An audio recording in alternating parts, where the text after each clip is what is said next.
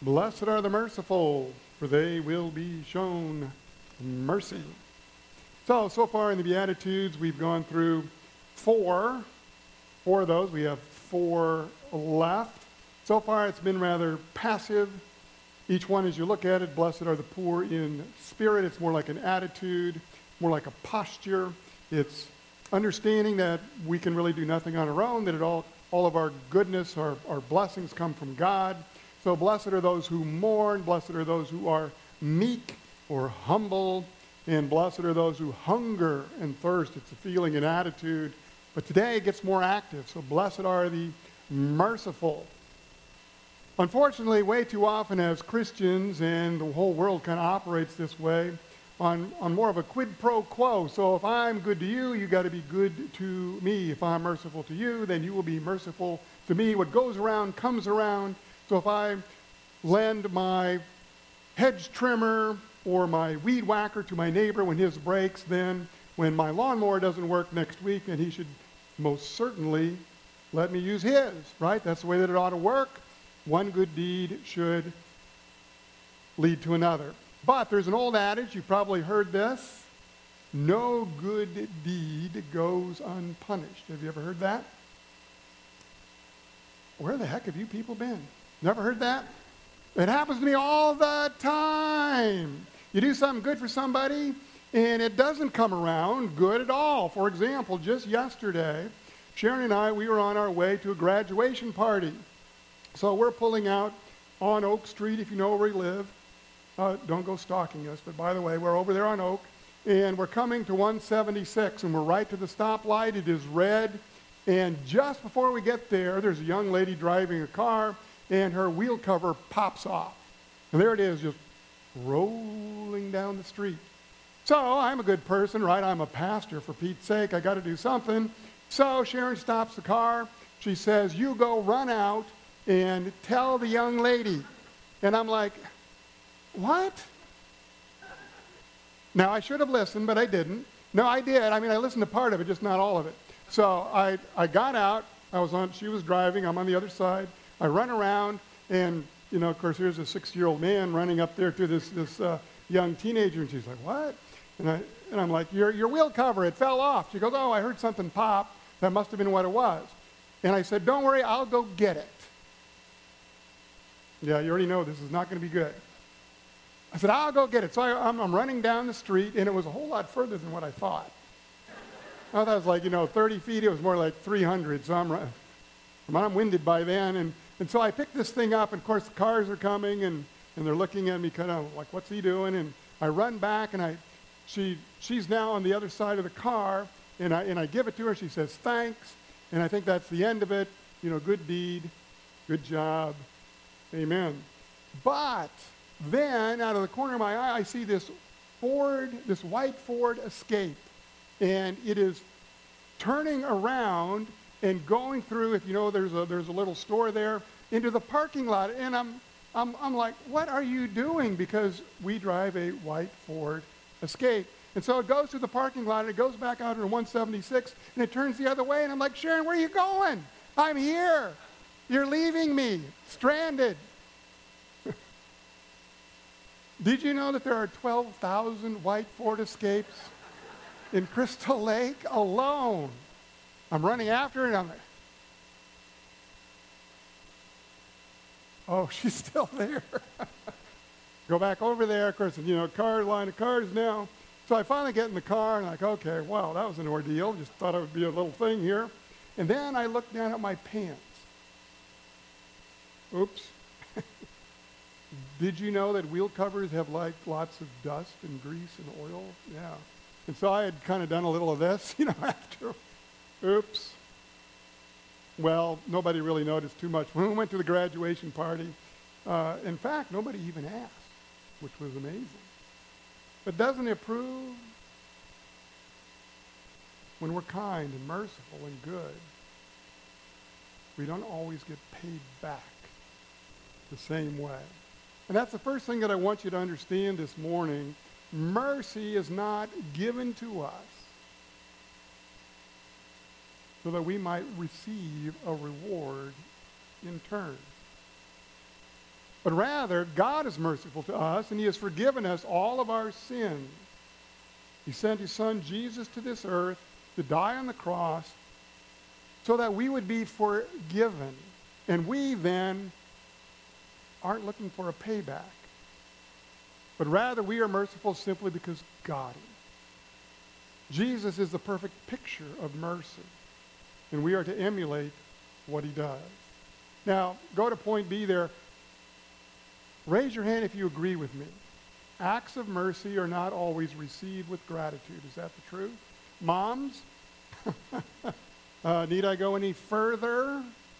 All the things you do for your kids and your husbands and for other people, it isn't always appreciated.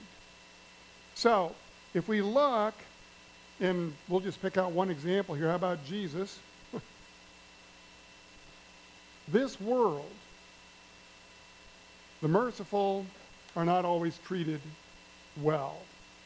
Some of you are familiar with the fable Androcles and the Lion. Have you ever heard of that? Androcles and the Lion or something like it? George Bernard Shaw, I think he got this from one of Aesop's fables. So there's a man named Androcles. He's a Roman slave. He's not treated well by his master. So he runs away. I probably would too. Goes and hides in a cave. So he's hiding in a cave and he hears the roar of a lion. And he goes, oh no, here's a lion. I'm in big trouble. He's going to come and he's going to eat me. But instead, the lion is only roaring because he has a thorn in his paw. And he's in pain. And so Androcles goes up to the lion and expertly removes the thorn. Well, you go fast forward to the next scene. Now, Androcles, he's been caught. Punishment for a runaway slave is to be thrown in the circus to the wild beasts. While the crowd is watching, hoping for people to be killed, which is kind of gruesome, Androcles is there, and here is this lion, and of course, who is it? The very same one that was in the cave. So the lion goes up to Androcles, and instead of mauling him, instead he licks him on the face, nuzzles up to him. The crowd goes, oh, that's so sweet. And the emperor is so impressed that he lets both the lion and Androcles go. And we think that's the way it's supposed to work. We do something nice, we get something nice in return. But we know, and you know this, if you've ever helped someone out, they're not always grateful. In fact, so often in our world, those who are kind to those who have less are often ridiculed. When you go out of your way to help a beggar or the homeless, or to help someone, there's going to be someone else who's going to judge what you're doing. And if you don't believe that's true, just again look at Jesus, the picture of mercy. Mercy personified. And yet, what happens to him? He heals people. He preaches the good news. He even raises the people from the dead. And yet, what does it get him? His own disciples betray him. They deny him. The political leaders, the religious leaders, make sure that he is going to be punished for all of his goodness. He's flogged by the Roman soldiers, and finally, of course, he's put to death on a cross. So this morning, to help us understand a little bit better about what the Beatitude is all about, we've also taken a look at the parable. So we know the Beatitude, blessed are those who are merciful, for they will be shown mercy. But there is so much more to it than that. God's judgment is not canceled out by his mercy. Now, the fact is, mercy is what God wants to give. That's what he wants to give all of us. So we take a look at this parable. You know the story. There is a king. He's the master. And he has a servant. The servant has an incredible debt. How many of you have $3 billion? Anybody? $3 billion? Well, you should be giving more to the church. I'm just saying. $3 billion. $3 billion. How does that happen? How can you owe anybody $3 billion when you're a servant? A king might have $3 billion, but a servant? And so the penalty is you go to jail and you stay there until the entire debt is going to be paid off.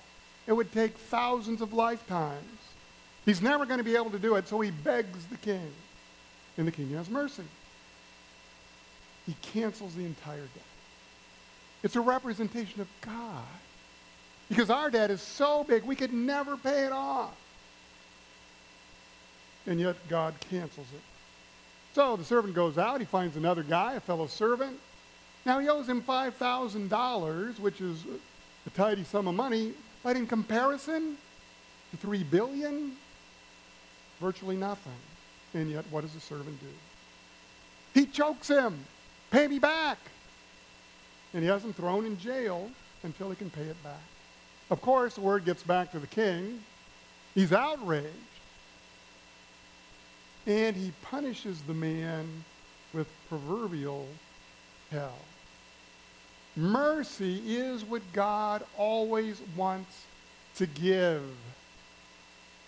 And yet sometimes that mercy is thwarted.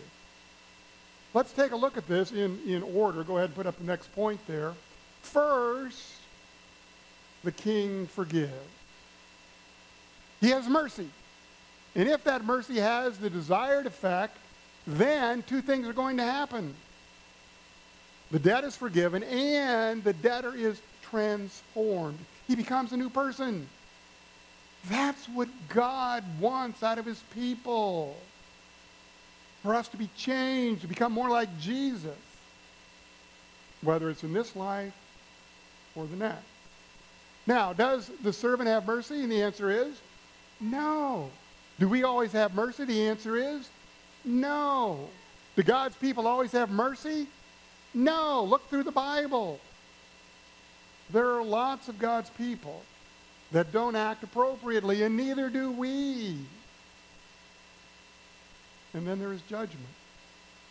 If the mercy doesn't have the desired effect, not only is the person not transformed, the debt is not forgiven.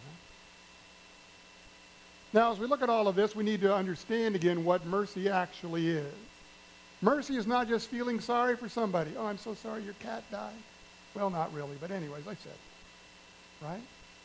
Don't we do that? It's, a wave of emotion. A little pity for the person. That's not mercy. Mercy is getting down to the same level. Mercy is feeling the same pain as someone else. There was a great story, Queen Victoria. She had just lost her husband, Prince Albert. He had just died. She had a good friend. Her name was Mrs. Tulloch, and her husband had died as well. So the queen and her entourage goes to see Mrs. Tulloch. And they knock on the door and they announce that the queen is there. Mrs. Tulloch, she is grieving. She's weeping. She's lying on a couch. But she knows it's the queen. You got to get up. You got to pull yourself together. Do the appropriate curtsy in greeting. But the queen says, no, no, no, no. Stay where you're at. I am not here as the monarch. I'm here as a fellow widow who has lost her husband. That's what our God has done. He doesn't lord it over us, constantly reminding us, I've forgiven you of the $3 billion. But rather, he comes to us in our pain. Jesus came to the earth in the flesh. And he walked with his disciples. And he was there with them in their suffering. He went to see the sick and he ministered to the dying. And on top of all of that, he also feels pain of our sin and all its consequences. Mercy. It's not just feeling sorry for a moment, but it's sharing with them. Calling your neighbor when you know that they're struggling. It's going over to their house and bringing that bag of groceries. It's watching their kids when they have to go to work. It's bringing over the hedge trimmer and the weed whacker before they even ask, and cutting down the brush and mowing that untidy lawn because you can't. One last thing that I want to point out this morning, and it probably seems obvious but isn't necessarily. The last point, mercy is shown friends as well as enemies. Now, does anybody think it should be the other way around? Mercy is shown to enemies as well as to friends. I don't know about you, but I've been hurt by people that don't like me, and it doesn't hurt nearly as much as when I get hurt by people that I love. I mean, it's one thing if someone disagrees with you, they have a different point of view, something has happened, there's an altercation, whatever it might be, they have some kind of a grudge against you, you almost expect it, right? And yet we forgive them because that's what Christ has done for us. But when it's a person you love, a person in your family, a best friend, close neighbor, it's a lot harder, isn't it? A lot more painful. This is what we read earlier. This is what Paul wrote. He said, bear with each other and forgive whatever grievances. Doesn't matter what they might be, whatever grievances you may have against one another. Why? Forgive as the Lord forgave you. Isn't that what we're going to pray in just a few minutes in the Lord's Prayer? Forgive us our trespasses as we have forgiven those who trespass against us.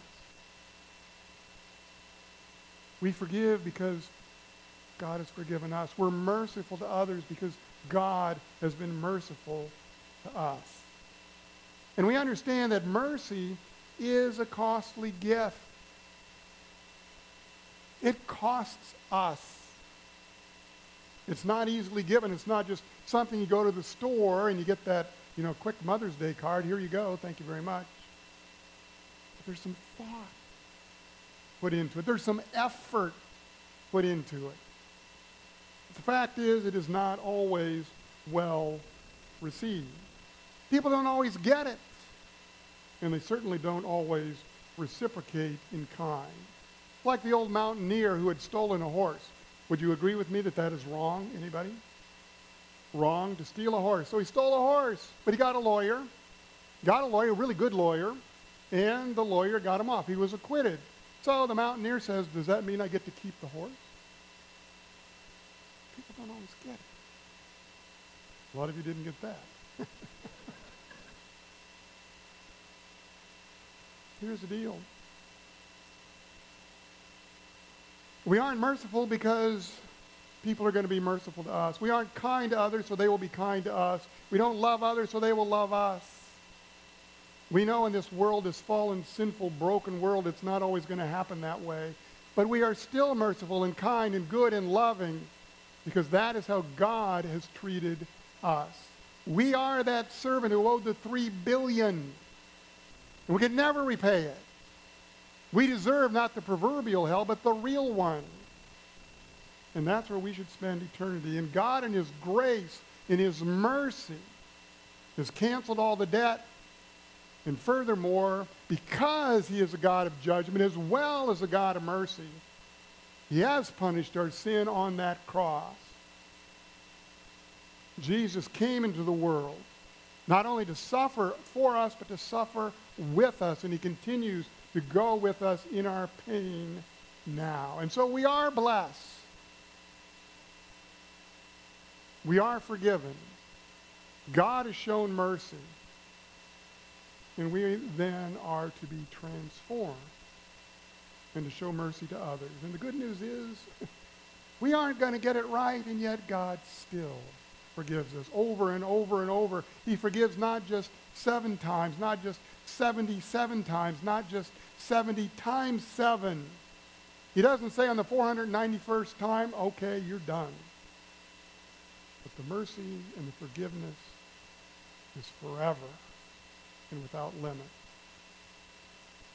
And so, my friends, you won't always receive mercy from others, friends or enemies, now. But you will receive God's mercy now and forever. And that's why we show mercy to others. Let's all rise. Let's make our profession of faith.